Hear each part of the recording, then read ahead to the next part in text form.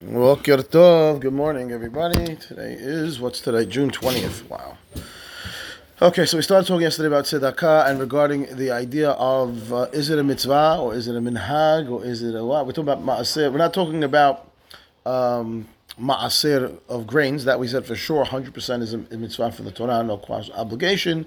And do we learn the laws of what we call ma'aser as our Tzedaka from there? Because there's a huge difference.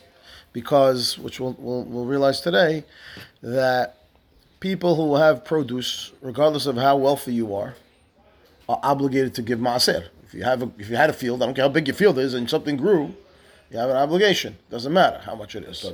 But that's not true for tzedakah. People who don't have what to live with are not obligated with tzedakah.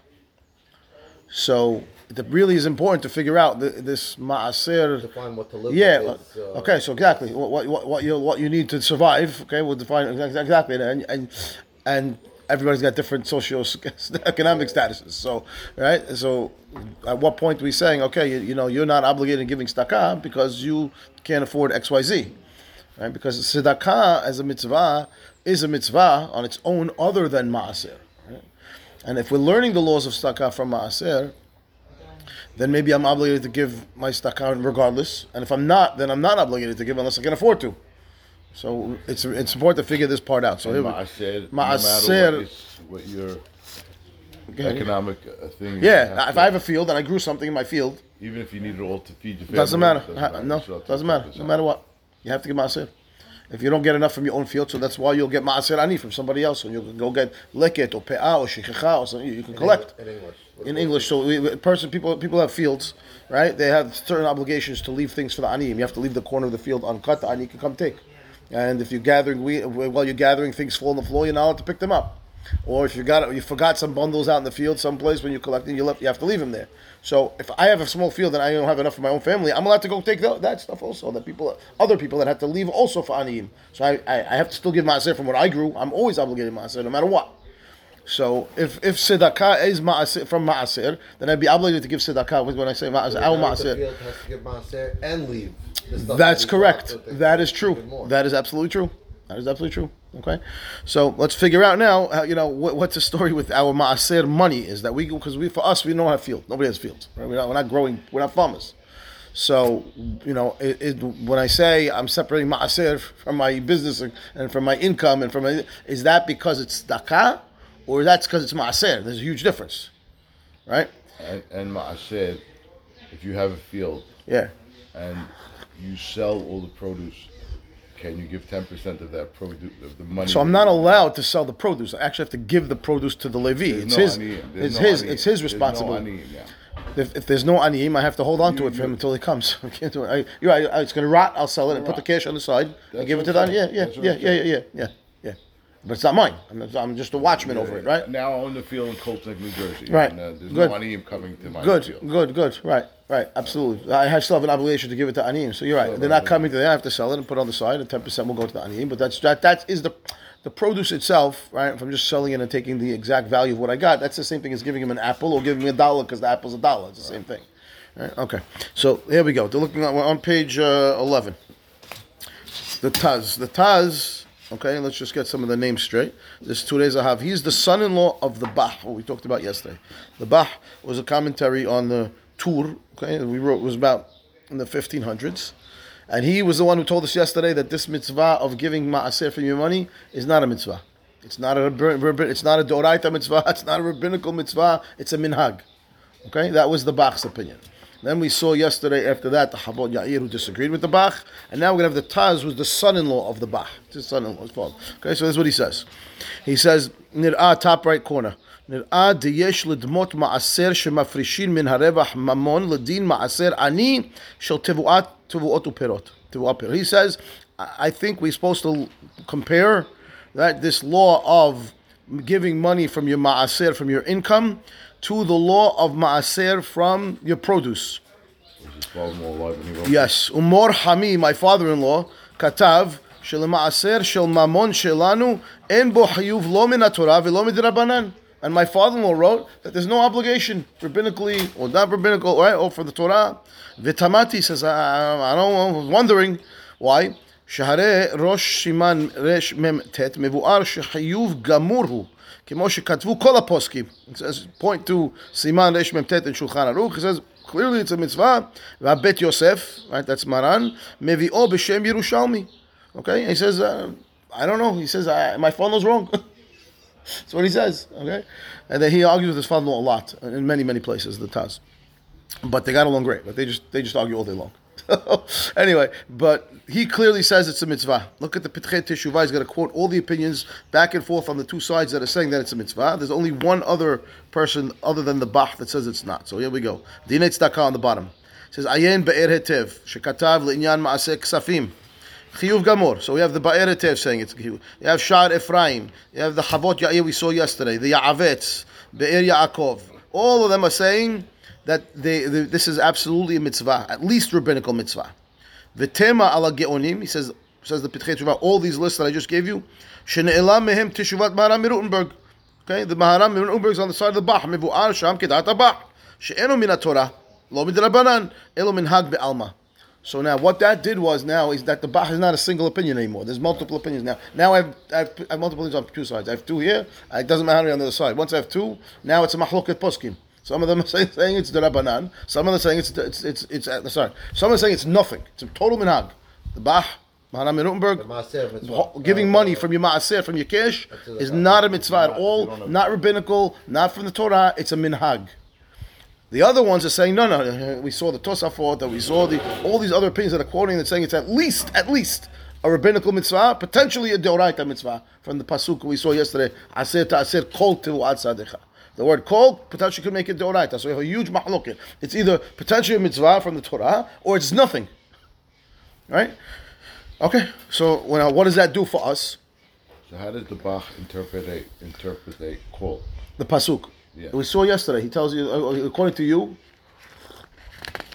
go back and we look at it. If you want to say what he says with the pasuk, he'll tell you it's for something else, like you wanted to say. Whatever, you know? Okay. Yeah. Okay.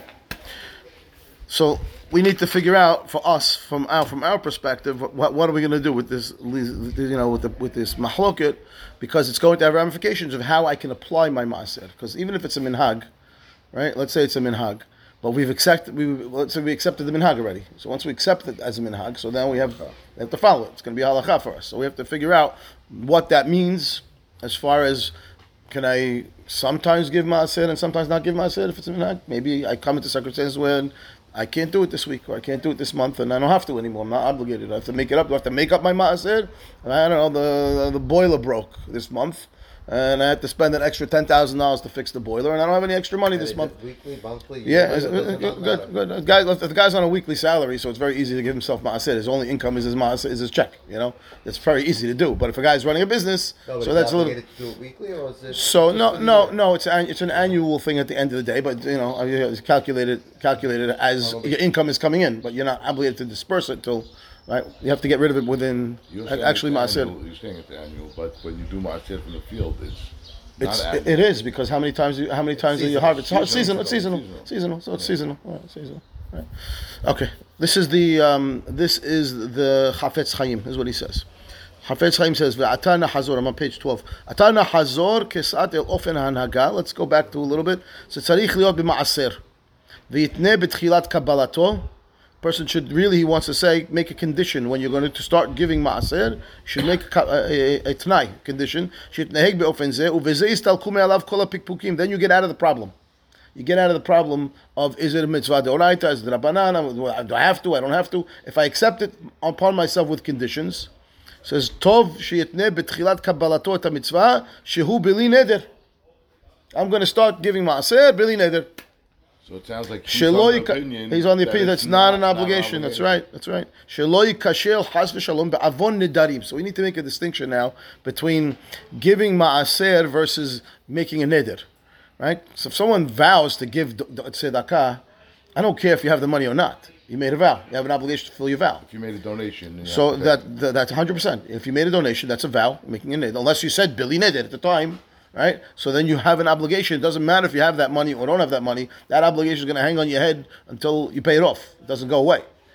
So, but an obligation to give tzedakah, if it's based on a minhag, then it's much more lenient. I don't have to fulfill the minhag if I can't fulfill the minhag because this week the boiler broke and now I got to pay the plumber 10 grand to replace my boiler. I don't have any money for tzedakah. I'm not obligated to give tzedakah then. But if I made the neder, then I would be obligated, even if I have to pay for the boiler. It's tough luck. So there's a big difference between just being obligated versus a neder, right? If it's a minhag and I'm fulfilling the minhag and I obligated myself through doing that, it's not the same as being obligated because I made a vow to do it. If I vowed to do it, it's a big problem. But if you make even the you go up to Torah, you make a... That's it. That's it. Okay.